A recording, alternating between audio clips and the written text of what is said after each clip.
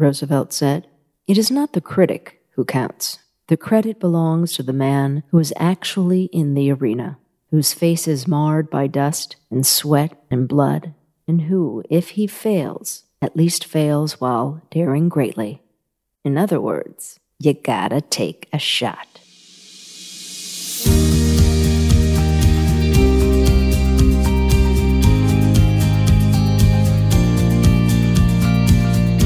Welcome to Recipe for Growth. I'm Lauren Leibowitz.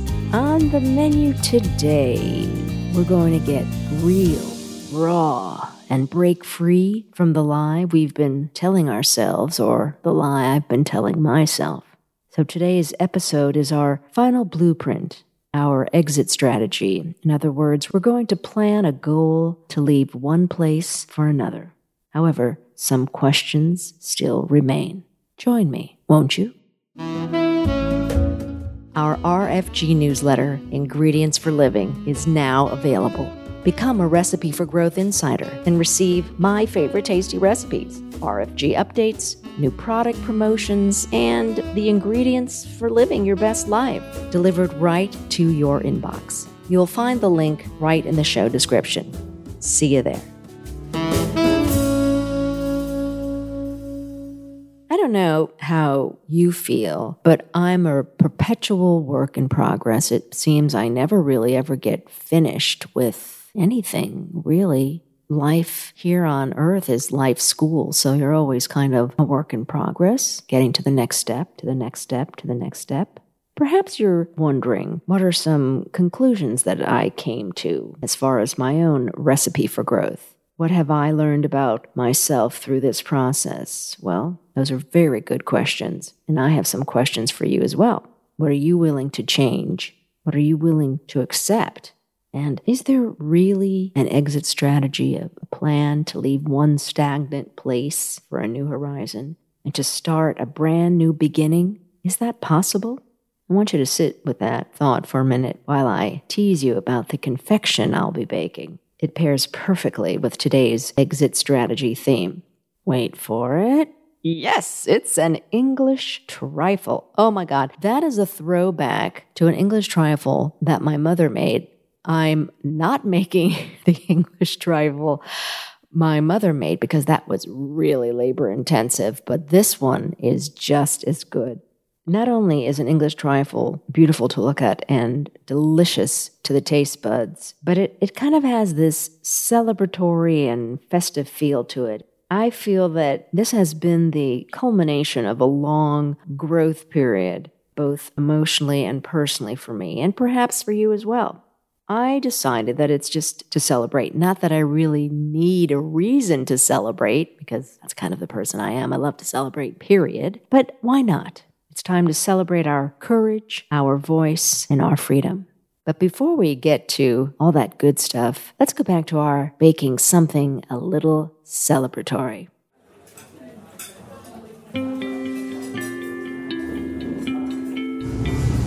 Ooh, can you smell that? Just out of the oven, the cake for the berry trifle. It's a paleo berry trifle. That's going to be pairing with our exit strategy. And it's the perfect confection for a celebration of discovery of you. Okay, I just had a childhood memory. What was it called when you did that hand game to decide who was going to go first in something? Oh, it was like rock, paper, scissors. You can tell that I'm kind of stalling for time because I decided that I'm going to go first. I'm volunteering myself. So here it goes.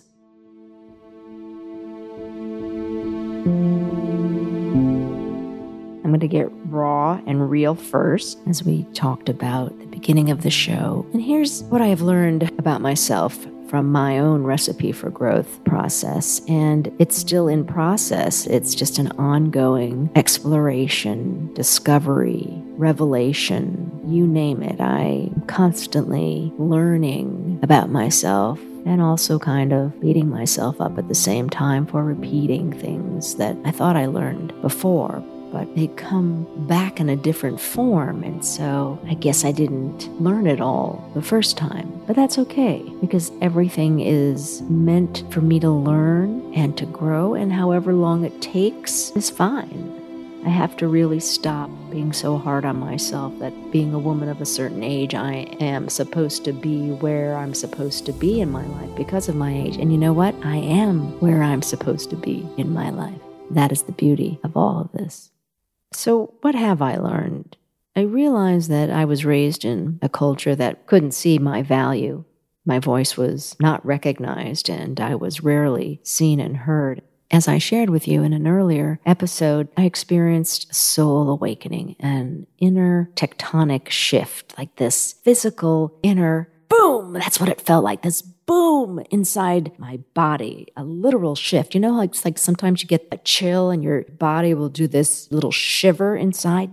Take that feeling to the 10th degree. That's what I was experiencing.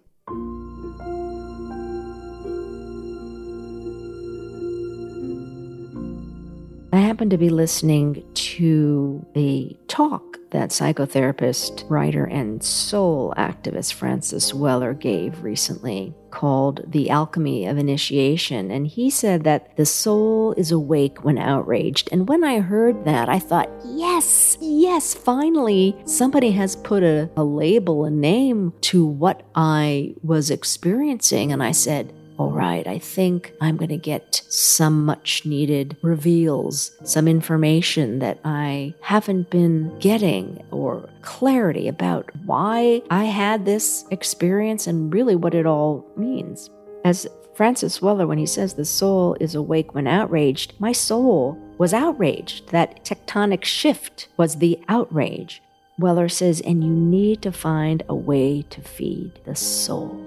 Weller also quotes psychotherapist Ira Progoff, who says about the soul that it's a solitary journey we cannot do alone.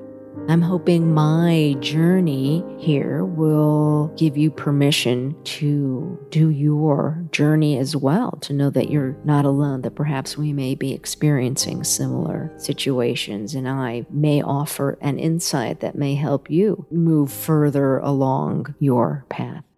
I don't know, this whole alchemy of initiation conversation really clarified so much of why I have compelled and pushed to embark on my soul's calling, to be free and to heal. He talks about the initiation is a whole other topic that I highly recommend if you're interested in what that initiation is. Partly one of the initiations is adolescence, and we spoke about that in another episode 16 at 60.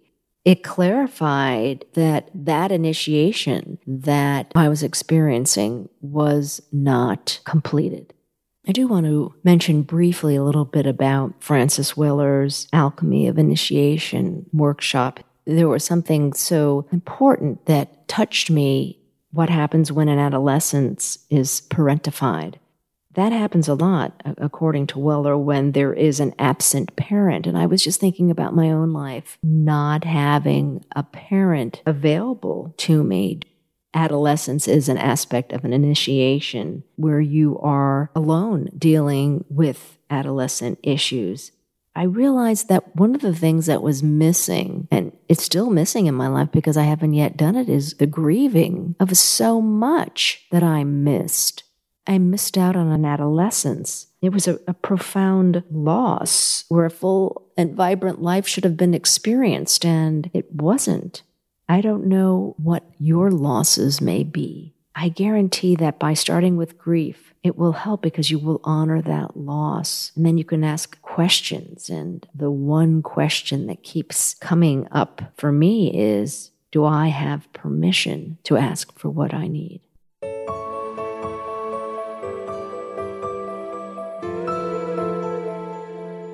According to Francis Weller, he says that the adult human has permission, but the parentified child does not.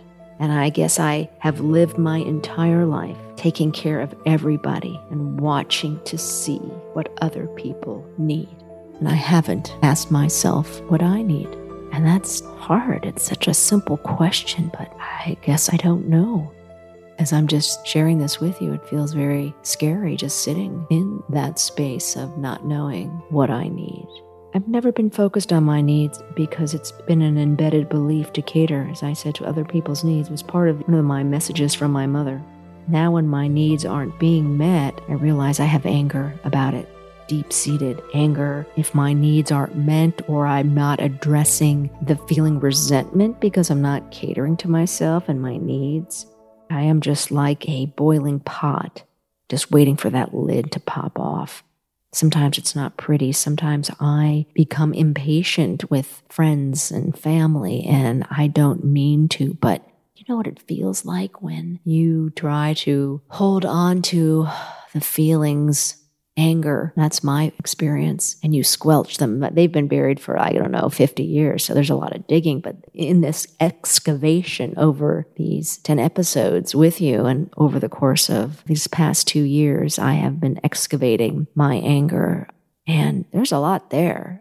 Part of it is also to pick and choose what I want to uncover, deal with, because the rest is in the past. It's over. It's done with. I can't hold on to that because holding on to it just hurts me and affects me in a bodily form and a dis-ease. So I need to pick and choose what I can change. And it's about solutions. If you know me and have been listening to the podcast, I'm a solutions girl. It's all about finding the solution.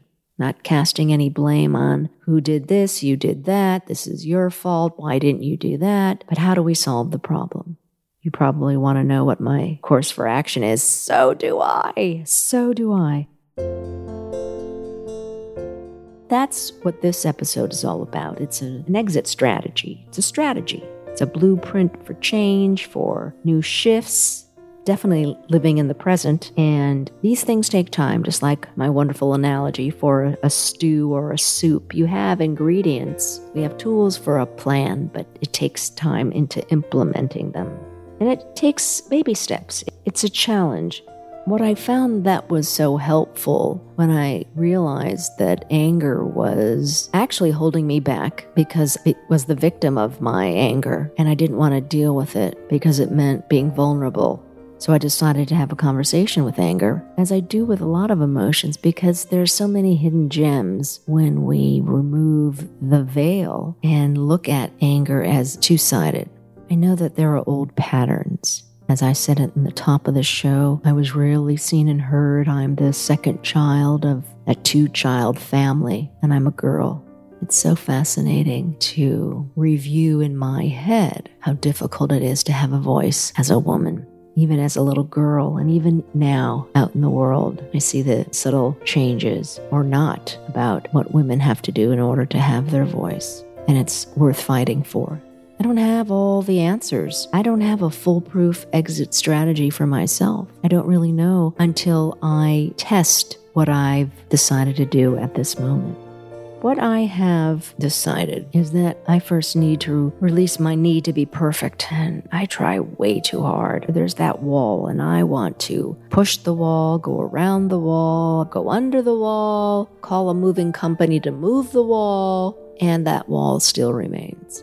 And I have learned over time that I don't need to try so hard, that I am ready for duty, and I'm going to tap into my inner GPS. I'm going to set a goal, a plan. You have to have a plan. And then I'm going to just allow that plan to unfold. And that's hard when you're a perfectionist because there's like this need to know, I need to know the next step now. And sometimes the next step may not come right away, and you have to be patient. Oh, that is the biggest takeaway. Patience, and being unattached to how something looks. I can give the best example of that by sharing a story of a childhood friend. I was asking her actually what qualities she would look for, and she went to the physical traits right away. Tall, blonde, blue eyes, blah, blah, blah. And I said, well, what about the qualities of the person? Sense of humor, what is it that you like? She began to tell me. What I realized is that if you want to find a partner in your life, it's much easier to find someone with a sense of humor, generous, kind, because that comes in all shapes and sizes. Be looking for a partner with the physical traits, it's very tricky. And so when we can let go of how something looks, if your end result is to have a podcast, let's say, then you just plan to have that podcast. How it looks, oh, I don't know. It's up to something bigger and greater than we all are. So I've left you stewing and simming for quite a while with questions that I've asked you about how you're going to craft your own exit strategy. What are you going to accept? What are you going to let go of? And I am going to help give you some principles in order to help you continue this journey. One of my favorite authors is New York Times bestselling author and spiritual teacher, Caroline Myss. She wrote The Sacred Contracts, is one of my favorite books.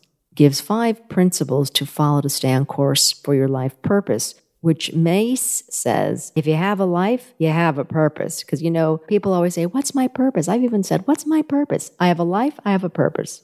And you're never on the wrong path, ever. If it's not going the way you'd like it to go, it's because you're just not managing it well. And so if your life path begins to harm you, Myss says, you are taking a detour. The way you know you're on the right path is when you're not in a position to betray yourself. So don't compromise who you are, because you can feel that. It should not cost you your power or your soul. Here are the 5 principles, or golden nuggets as I like to call them, to keep in mind. Number 1, no judgment. That's a hard one. Yeah, it is. No judgment. Sit with that for a while quietly. Number 2, no expectations. As an example, you go to the theater, don't you expect a show to be good? Or you read a book, you expect, people have talked about it, and you expect it to be a good book. And my feeling is, there's no expectation. I hope I have an enjoyable evening at the theater, or I hope the story I read is an enjoyable one. When you can let go of expectations, you will never be disappointed. Having them will always bring disappointment. Number 3 of the 5 principles to keep you on your life path, and this is a good one, is to give up the need to know what happens tomorrow or why things happen as they do. That's me. I'm always questioning. How do you do that? Why did that happen? Okay, how did that happen again? Why is that happening? Or why is it not happening? You don't need to know. You will need to know what you need to know when you need to know it. So just stay on your course. And to best stay on the course is to be fully present, which is number 4. And finally, number 5, it's about gratitude. The more grateful you are for what you have, the more you get in your life. So appreciate fully all you have in your life. If you continue to follow these 5 principles, it will definitely help guide you in creating the best blueprint for your exit strategy to live an authentic, genuine, happy, and fulfilling life you always dreamed of living. Because you know you can. I know you can. And it's all up to you. I want to leave you with a beautiful poem that I just discovered the other day by Spanish poet Antonio Machado.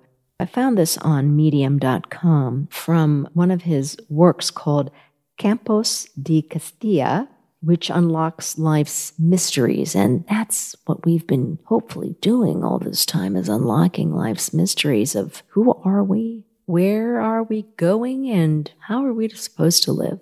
That's what our exit strategy is all about. So here's what Antonio Machado writes. Wanderer, your footsteps are the road and nothing more. Wanderer, there is no road. The road is made by walking. By walking, one makes the road. Upon glancing behind, one sees the path that never will be trod again. Wanderer, there is no road, only wakes upon the sea. So I guess what Machado is saying here is that we are fragile and vulnerable in the traveler of life. And life is what you make it. Those are your footsteps, and you mark your own destiny. But it is you that must walk the road. The journey is what matters today, and the glancing, the look around gives you signals as to where you should go, though it is you that makes a choice. I'm kind of hungry now for something celebratory, so why don't we head back into the kitchen and check on our English trifle.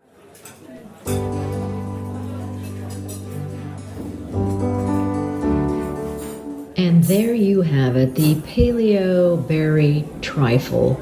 Layers of almond cake with fresh strawberries, blueberries, and a coconut cream with a little lemon zest, symbolic of our episode Exit Strategy, as we celebrate discovering who we are, who we want to be, and the action necessary to make all that happen. So something celebratory is quite necessary. So enjoy. I can't believe it has come to the end of my time with you. I want to thank you for listening to Recipe for Growth and for joining me today. Just as a reminder, recipes for today's English trifle are in the show notes, where you can also find all the other recipes that we have done for the past 9 episodes.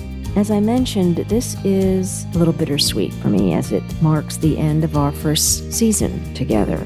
And I hope you've had some growth spurts along the way. It's been a joy and a pleasure to be able to grow with you and to be together on this Recipe for Growth ride. I want to thank so many people who have helped me sound and look so good as I'm talking to you. The lovely Recipe for Growth production team. I want to thank you for your time, your talents, and your insight in helping me be vulnerable and share myself with our listeners. Please check out the website at recipeforgrowthshow.com. Would love to hear from you. Please send us an email at hello@recipeforgrowthshow.com. And remember, you always have a seat at our table. We'll see you next time.